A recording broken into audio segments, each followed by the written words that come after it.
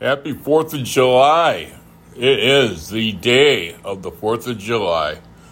Happy Independence Day. Coming to you from the Verona Sports and Spiritual Library here in my apartment. And I had to get an almond first. And I'm going to be reading out of the Life Recovery Bible. And it's I think it's a New Literature Translation, something like that. Anyways, I'm going to take off right now and do it. It's called David Conquers the Philistines. The Philistines heard that David had been anointed king of Israel. They mobilized all their forces to capture him. But David was told they were coming, so he went into the stronghold. The Philistines arrived and spread out across the valley of Rephaim. So David asked the Lord, "Should I go out to fight the Philistines? Will you hand them over to me?"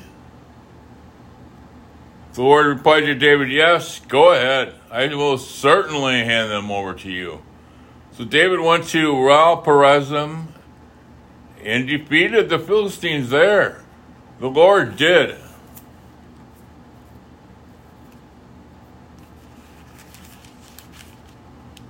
"The Lord did it," David replied.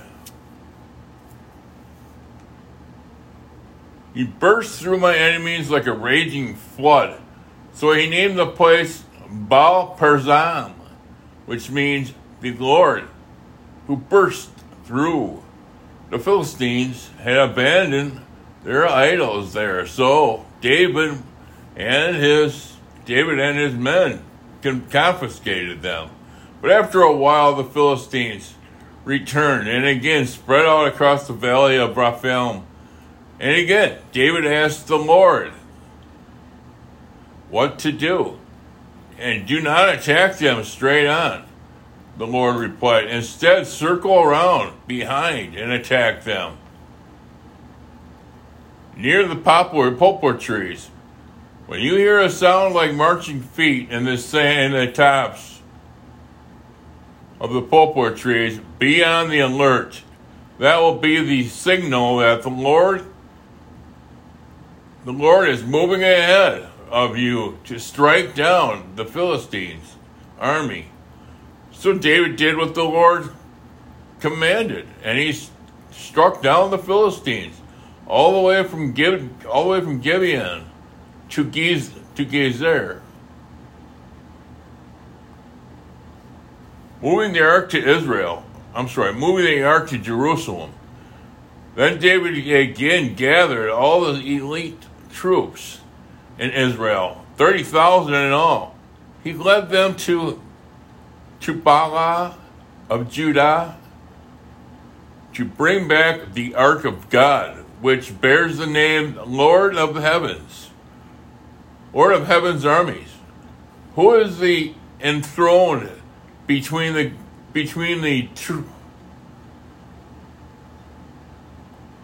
cherubim?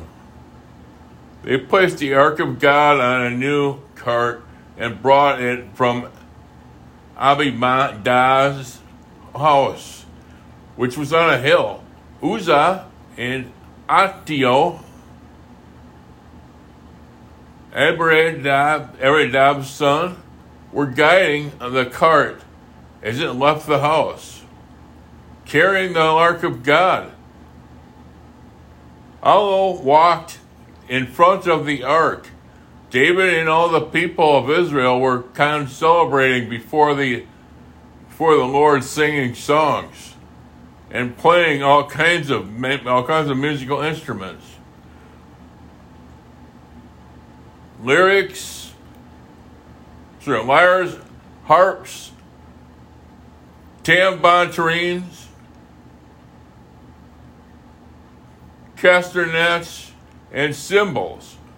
But when they arrived at the threshing floor of Nikan, The oxen stumbled, and Uzzah reached out his hand and steadied the ark of God.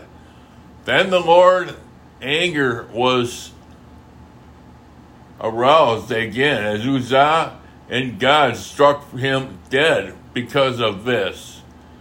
So Uzzah died right there beside the ark of God. David was angry because the Lord's anger had burst out against Uzzah. He named that place Perez Uzzah, which means to burst out against Uzzah, as it is still called today. David was now afraid of the Lord, and he asked, "How can I ever bring the ark of the Lord back to my care?" So David decided not to move the ark of the Lord into the city of David. Instead, he took it to the house of Obed-Edom of Gath. The ark of the Lord remained there in Obed-Edom's house for 3 months, and the Lord blessed Obed-Edom and his entire household. Then David was told, "The Lord has blessed Obed-Edom's household and everything he has because of the ark of God." So David went there and brought the ark of God from the house of Obed-Edom's to the city of David with a great celebration. After the men who were carrying the ark of the Lord had gone 6 steps, David sacrificed a bull and a fattened calf. And David danced before the Lord with all his might, wearing a priestly garment.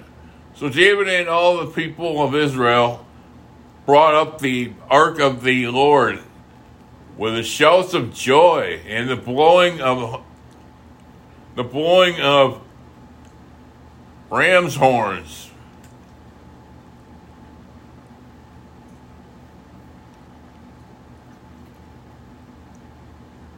But as the ark of the Lord entered the city of David, Michal, the daughter of Saul, looked down from the window when she saw King David leaping and dancing before the Lord. She was filled with contempt for him. They thought the ark of the Lord set it in its place inside the special tent David had prepared for it. And David sacrificed the burnt-up offerings and peace offerings to the Lord. When he had finished his sacrifices, David blessed the people in the name of the Lord of heaven's armies. Then he gave to every Israelite man and woman in a crowd a loaf of bread, a cake of dates, and a cake of raisins.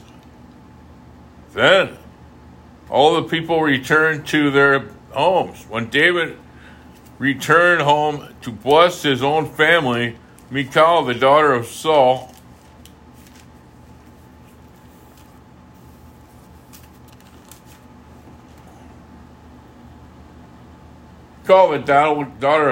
came out to meet him.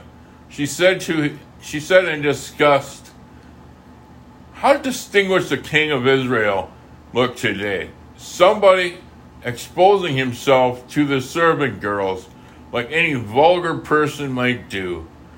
David retorted to Michal, "I was dancing before the Lord, who chose me above your father and all his family.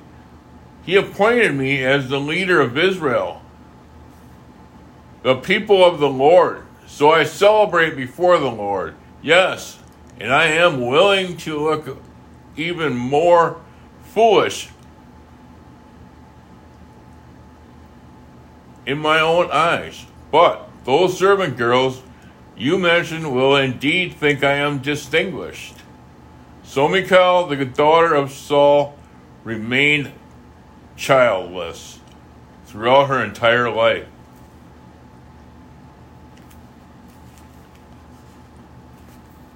All right, well,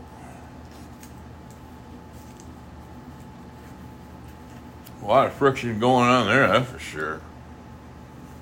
You know, it's quite different than the way we celebrate, but in a way it's not. You know, they all have, we celebrate with music, they celebrate with just normal things, you know, that they would have back then. I don't think anybody's walking around here with any ram's horns, but, you know, I guess that's what it was all about back then, being from the Middle East and everything, so. It's interesting, very interesting.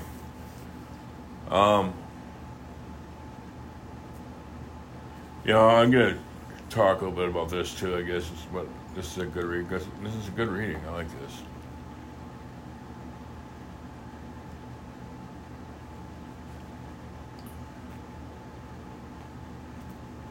So I'm going to go back to, this would be 3:17 through 18.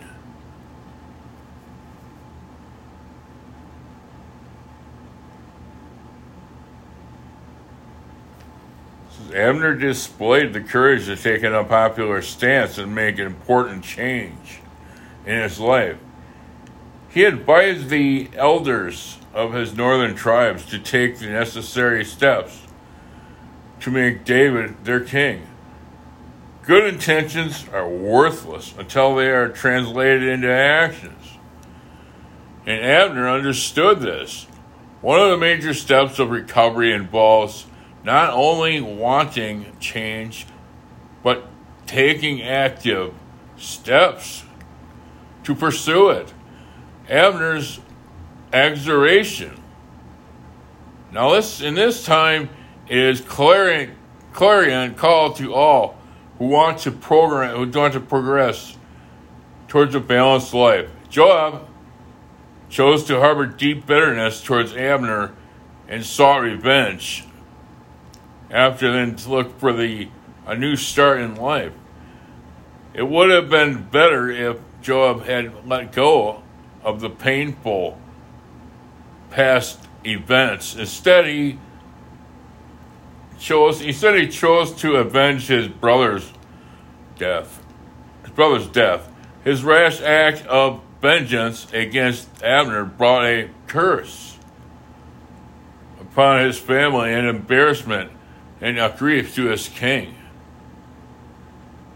True recovery requires that we seek release from the past. No matter how painful it may be. This can only be done as we learn to forgive the people who have wronged us. Forgiveness, though difficult, is the only sure path toward freedom from a painful past. Yeah, I'm thinking about the third step and the bondage of the third step, and you know how important it is for us to get away from that. And the third step prayer is a beautiful prayer too. So that's what I'm thinking about, and I'm thinking about it's like having glue on you, and you know, and two, it says in here too. This is 4:9. It says David acknowledged God as the source of his deliverance. This is crucial in the process of recovery. If we cannot give God the credit for our victories, it is obvious that we never really gave our life over to him in the first place. We need to give credit where credit is due. Praising God for our victories is a good way to show how much we depend on him and appreciate his help. Yeah, without. I know for me that,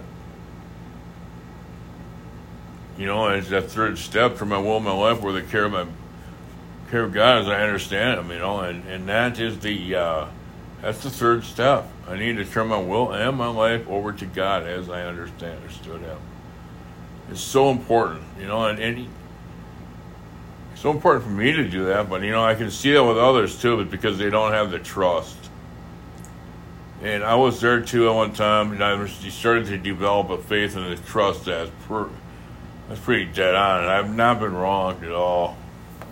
So I encourage people, folks, if you're listening, turn your will and your life over to what you got to lose, It's turning your will and your life over to the care of God. You understand Him. What do you got to lose? We're already having problems. That's what I had to get down to. Did I want to did I want to be right or accepted or what? Reality was I just wanted to be accepted by my higher power, so I had to trust.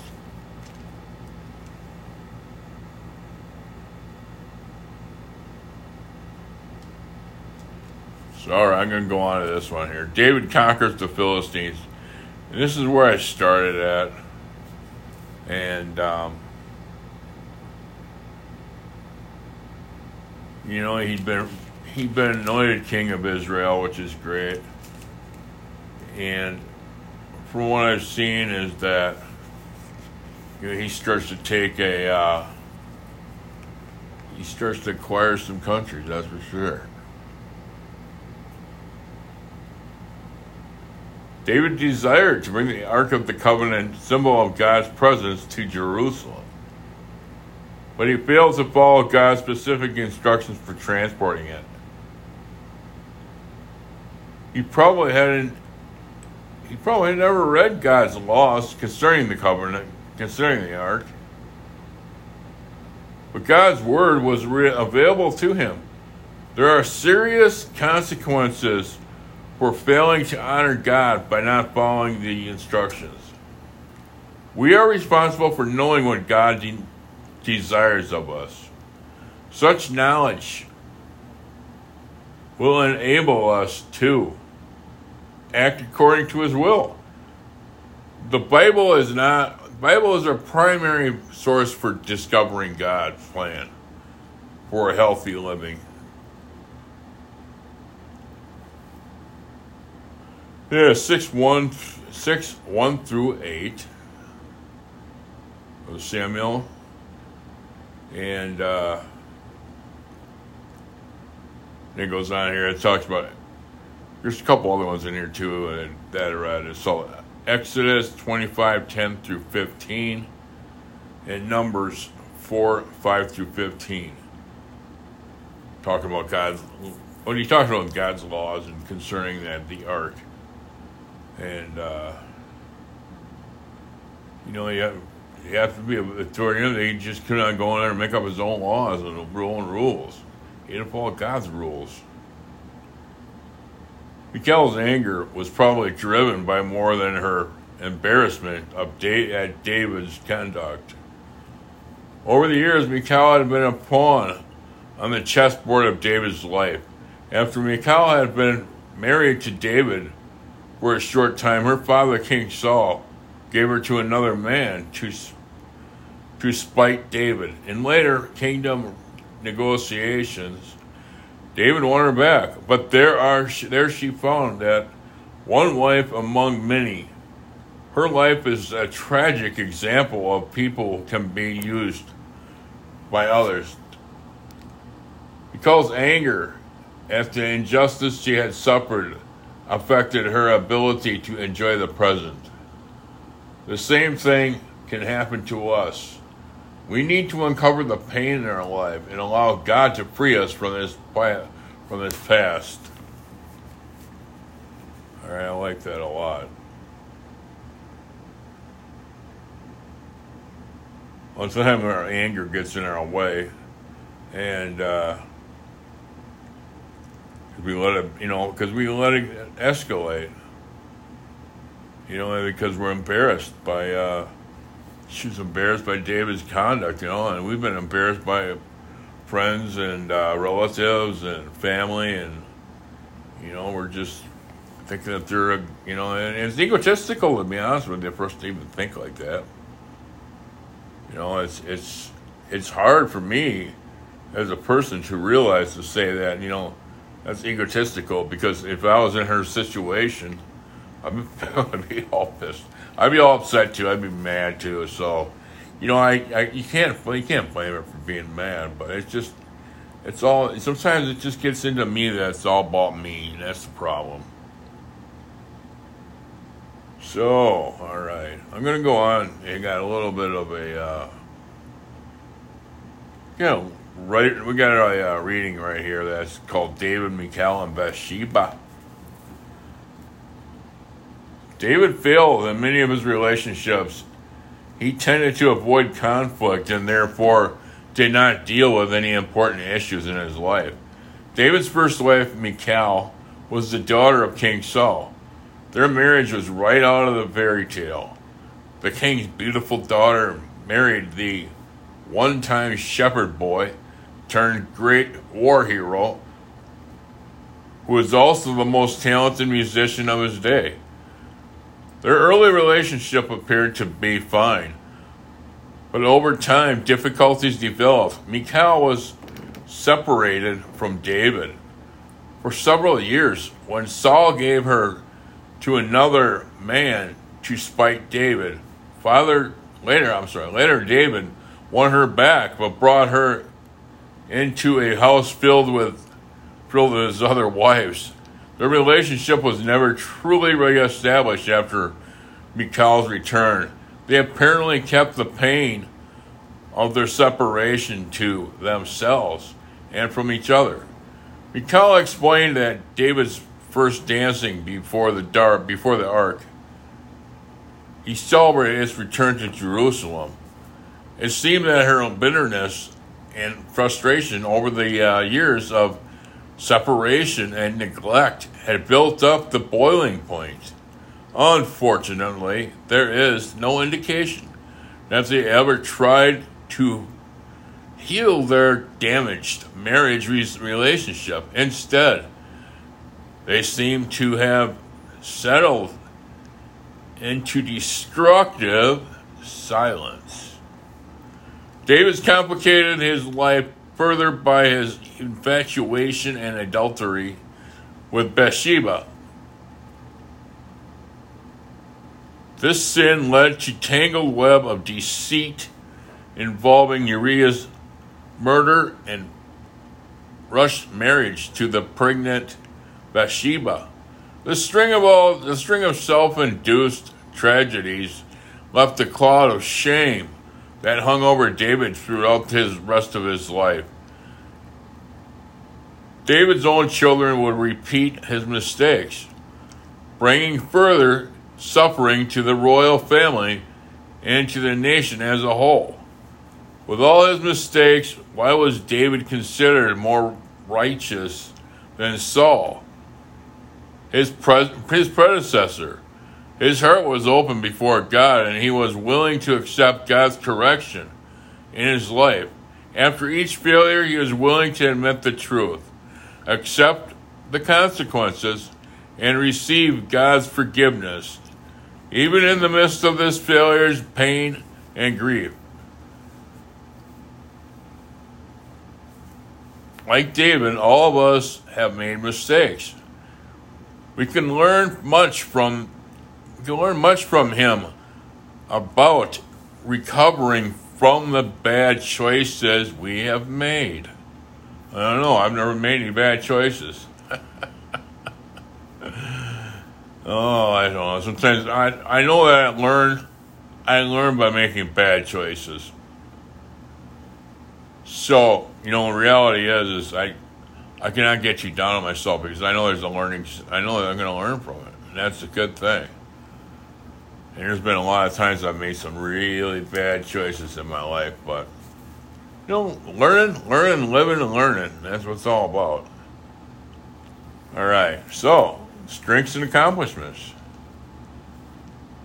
So this is what they're going through. I'm just going to remind you again. They're going to go through this and through the chapter, but they're also getting putting the sidelight stuff in here with the linking up the recovery to the Bible. And yeah, I just want to remind everybody too is that before the big book, what they carried, that they went out was a Bible. So I think the big book was. I think the big book was in print by like 1939, and the program was started, I believe, a couple of years earlier, like 1937, 1935, I believe. I don't know. You got to look it up. It doesn't sound right, but anyways. But yeah, they're before. It might have been the program started in 1939. And they used the Bible until like 1941 or something like that because of the they hadn't gotten to the printing of the big book. So at the beginning, David and Michal had a strong marriage. David kept an open relationship with God. David was always willing to admit his failures and accept God's corrections. Strengths and accomplishments. And he goes on here, weaknesses and mistakes. David and Michal did not communicate effectively. David avoided family conflict and resolution of problems.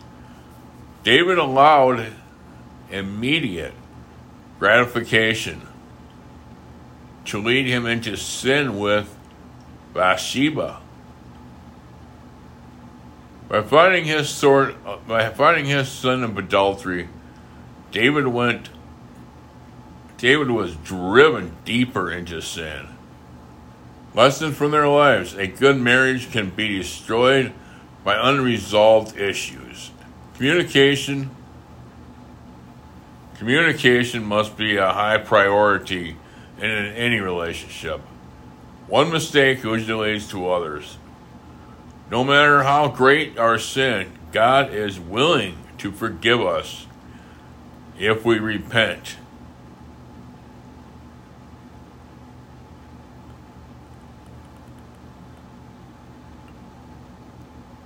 As the deer pants for streams of water,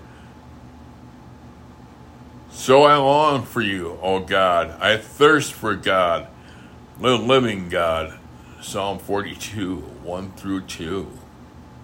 David and Michal's story is told in Samuel 18, 19 to 25. 18 through 19 and 25 and 25 too. Samuel 3:6. Chronicles 15:29. David and Bathsheba's story is told in 2 Samuel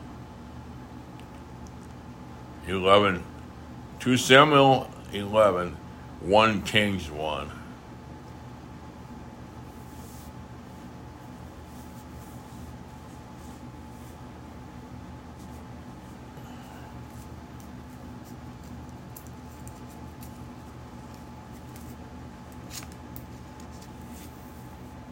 All right.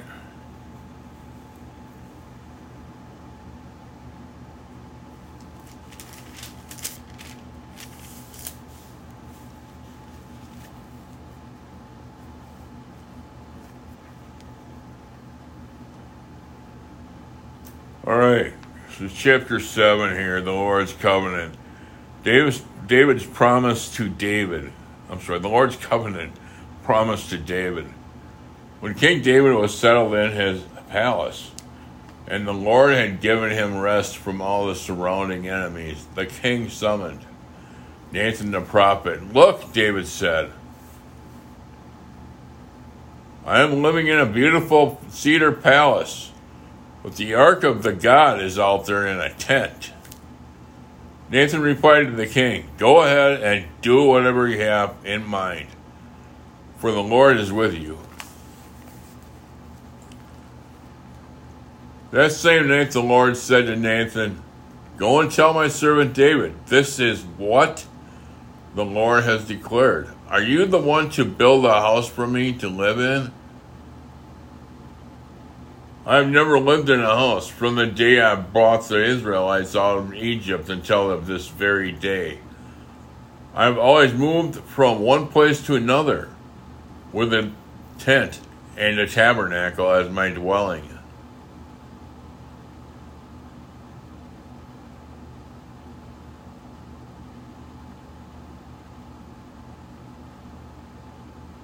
All right. Yet no matter where I have gone with the Israelites, I have never once complained to Israel's tribal leaders, the shepherds of my people, Israel. I have never asked them, why haven't you built me another beautiful cedar house? Now go and say it to my servant David.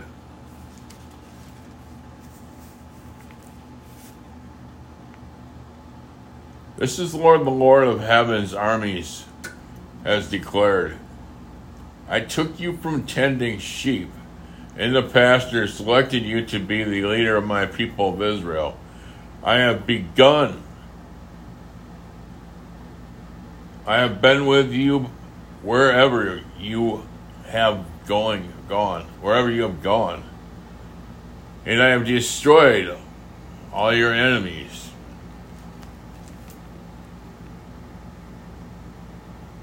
All your enemies before your eyes. Now I will make your name as famous as anyone who has ever lived on the earth, and I will provide a homeland for my people Israel, planting them in a secure place where they will never be disturbed.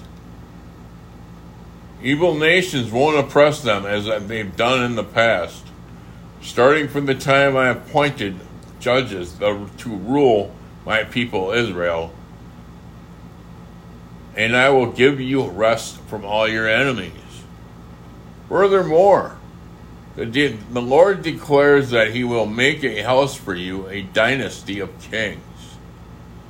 For when you die and are one of your descendants, your own offspring, I will make his kingdom strong. He is the one who will build a house, a temple for my name. And I will be his father, and he will be my son. If he sins, I will correct and discipline him with the rod, like any father would do. But my favor will not be taken from him as I took it from Saul, whom I removed from your sight. Your house and your kingdom will continue before me for all time, and your throne will be secure forever. So Nathan went back to David and told him everything the Lord had said in this vision. So, down on the bottom here too, it says chapter 7, 9 through 16.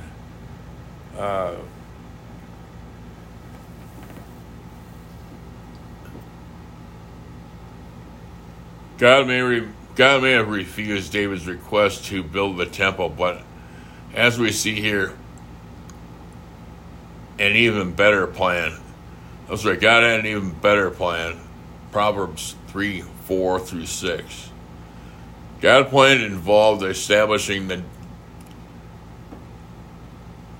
David's covenant, which included the promise of an eternal kingdom with a descendant upon its throne forever. There may be times when we have to wait patiently for our dream of recovery to become one reality, but God has a special plan for each of us, and when it unfolds, we can be sure it will be better than what we had hoped for. Yeah, sometimes that's hard to hold on to, and it's hard to remember that, and it's frustrating. But in reality, if we can hold on, then we can do it. Then we're going to have a lot better life than we ever dreamed of. All right. So this is 7:18 through chapter 7:18 through 29. A vital step in any successful recovery program involves recognizing God's authority in our life and allowing Him to direct our plans. In this beautiful prayer, David called God Lord. Lord, no fewer than 11 times. David realized that God was his master, and that allowing God's will was of utmost importance. But submitting to God with God's will and looking to Him for help, we will discover the power we need to overcome our difficulties.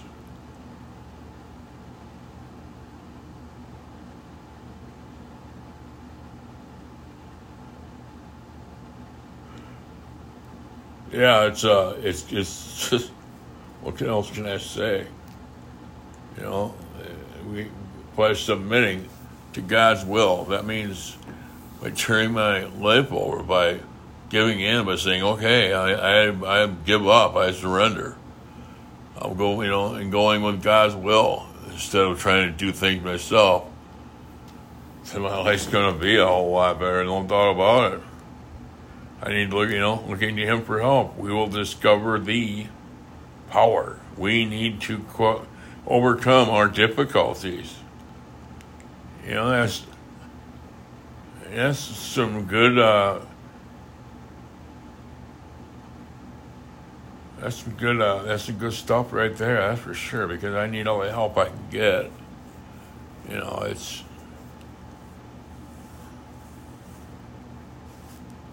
Step 3, hey,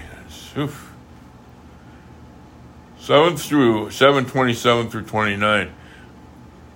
David took the time to review God's priorities to him. God's word is filled with promises, helpful in the midst of a crisis.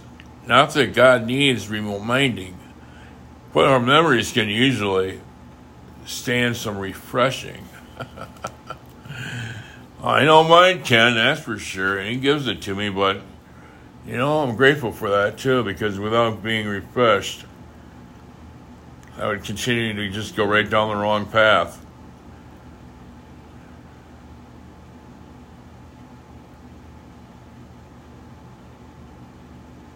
So,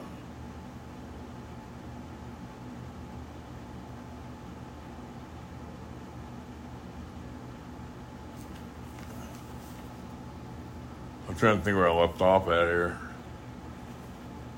All right. David's prayer of thanks.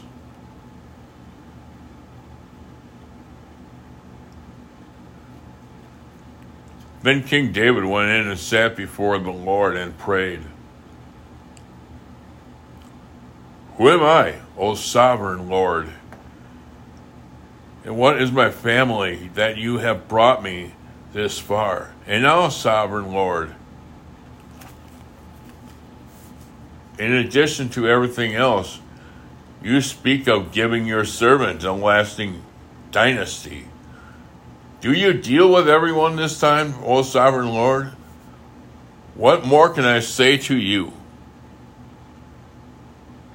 You know what your servant is really like, sovereign Lord, because of your promise. And according to your will, you have done all these great things and have made them known to your servant. How great you are, O sovereign Lord. There is no one be like you. We have you. What other nation on earth is like your people, Israel? What other nation, O God, have you redeemed from slavery to your own people? You made a great name for yourself when you redeemed your people from Egypt. You performed awesome miracles and drove out the nations and gods that stood in their way. You made Israel your very own people forever. And you, O Lord, because they're God, Now, O Lord God, I am your servant. Do as you have promised concerning me and my family. Confirm it as a promise that will last forever. And may your name be honored, however, so that everyone will say, the Lord of heaven's armies is God over Israel. And may the house of your servant David continue before you forever.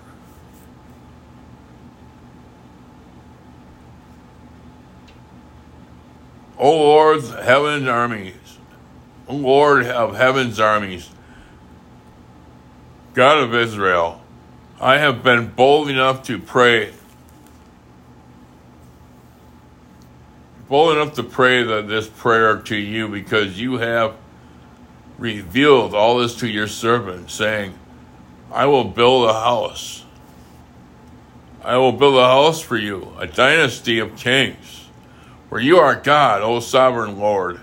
Your words are truth, and you have promised these good things to your servant. And now, may it please you. And now, may it please you to bless the house of your servant, so that it may continue to forever before you. For you have spoken, and when you grant a blessing to your servant, O sovereign Lord, it is an eternal blessing.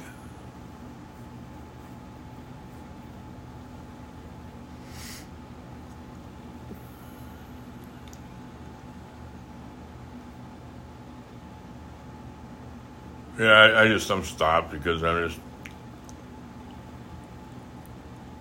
repaying some of this going back, and it's just incredible. It's incredible what God will do for us when we let Him, and when we believe in Him and we trust. And that's the thing is that when I believe and trust Him, really incredible things happen for me. And I go through dry periods once in a while because I don't trust God and I don't listen. And that's why I struggle to a lot of days with my anger, my temper, my frustration, my bitterness. So,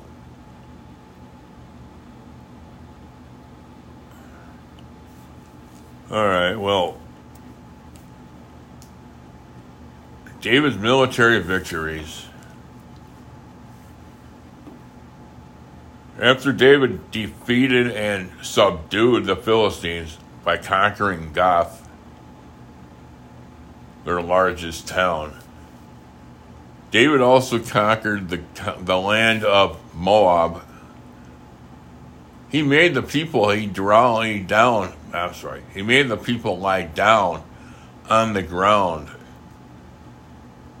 in a row, and he measured them off in groups with the length of a rope. He measured off 2 groups to be executed for everyone, groups to be spared. The Moabites, who were spared because David's subjects paid him tribute money. David also destroyed the forces of Hadadezer, son of Rehab, king of Zobah. When Hadadezer marched out to strengthen the control along the Euphrates River, David captured thousands of chariots, 7,000 charioteers, and 20,000 foot soldiers. He crippled all the chariot horses except enough for 100 chariots. When the Arameans from Damascus arrived to help King Hadadezer, David killed 22,000 of them. Then he placed several army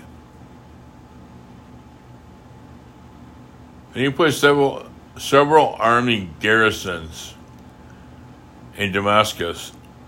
The Armenian capital, and the Armenians became David's subjects and paid his tribute money. So, the Lord made David victorious wherever he went. David brought the gold shields of Hadadezer's efforts to Jerusalem, along with large amounts of bronze from Hadadezer's towns of Teba and Berothai.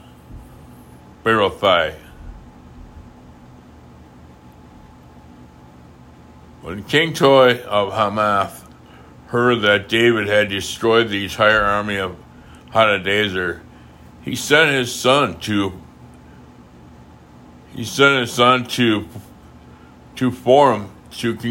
congratulate King David for his successful campaign.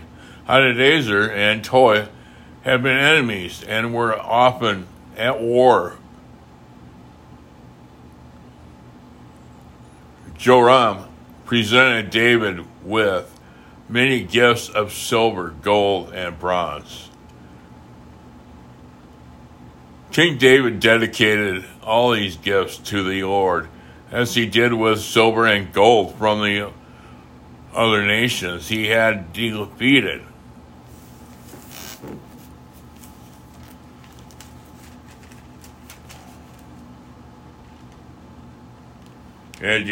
From Adam, Moab, Ammon, Philistia, Amalek, and Hadadezer, son of Rehob, king of Zobah. So David became even more famous when he returned from destroying 18,000 Edomites in the Valley of the Salt. He placed army garrisons throughout Edom, and all the Edomites became David's subjects. In fact, the Lord made David victorious wherever he went. So David reigned over all of Israel and did what was just and right for all his people. Joab, son of Zermiah, was the commander of the army. Jehoshaphat, let's try that one again. Jehoshaphat, son of Ahilud,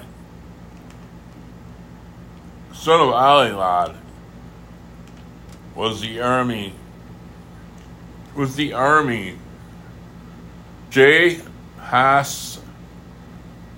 Jehoshaphat, son of Ahilud, was the royal historian. Sadak, son of Ahitub, and Hamelech, son of Abiathar, were the priests. Amalek, son of Abiathar, were the priests.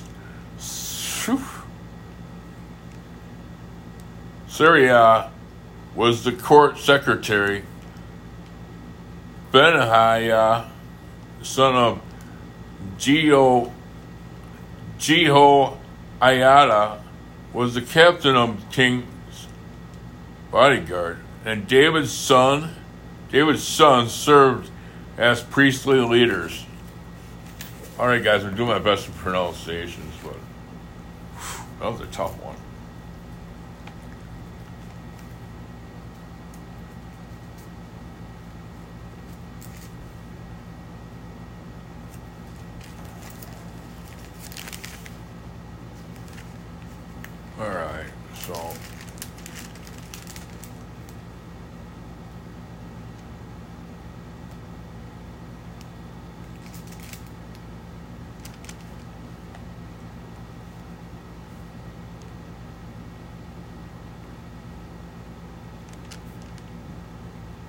So,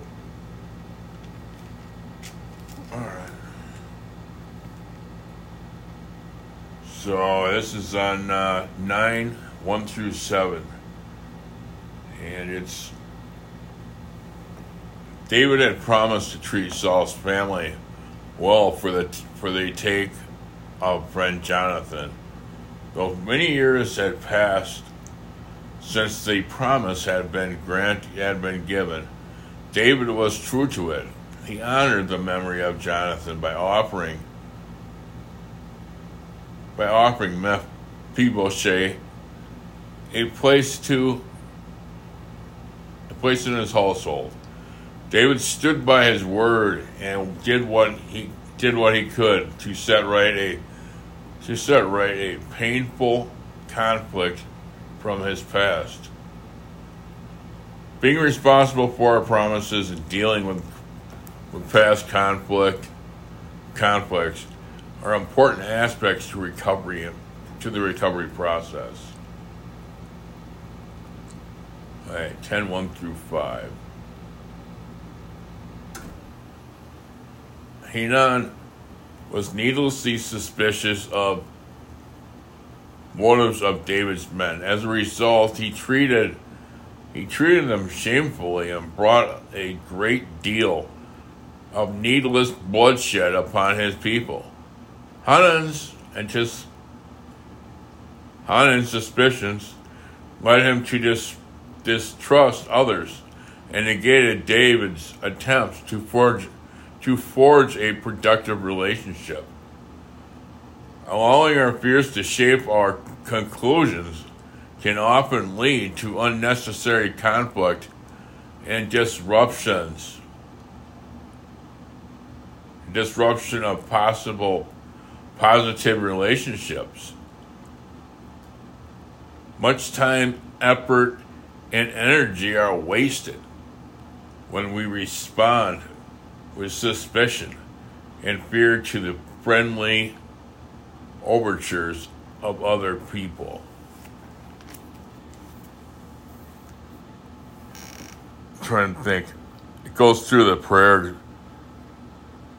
when we wake up. I think it's on page 90 as it shows us. It prays that we divorce ourselves from having less wasting our time with thinking about things that don't matter, and we're not able to give our best then to the point of the matter. And I like that because I do that all the time. We make things up in our head, and we give ourselves a whole litany of excuses why we're not going to do something. The reality is, just do it.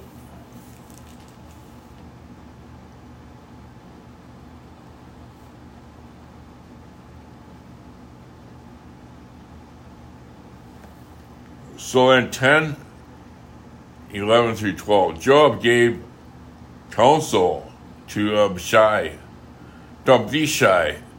before going to battle. First, he delivered a simple strategy of attack. Then he recognized God's role in the process.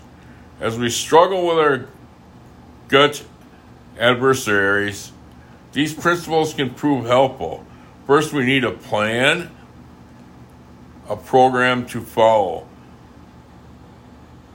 God's word is filled with valuable insights for healthy living. We also need to recognize that no matter how good our plans, we still need God's help to succeed. God wants us to have victory. May the Lord will be done. May the Lord will be done.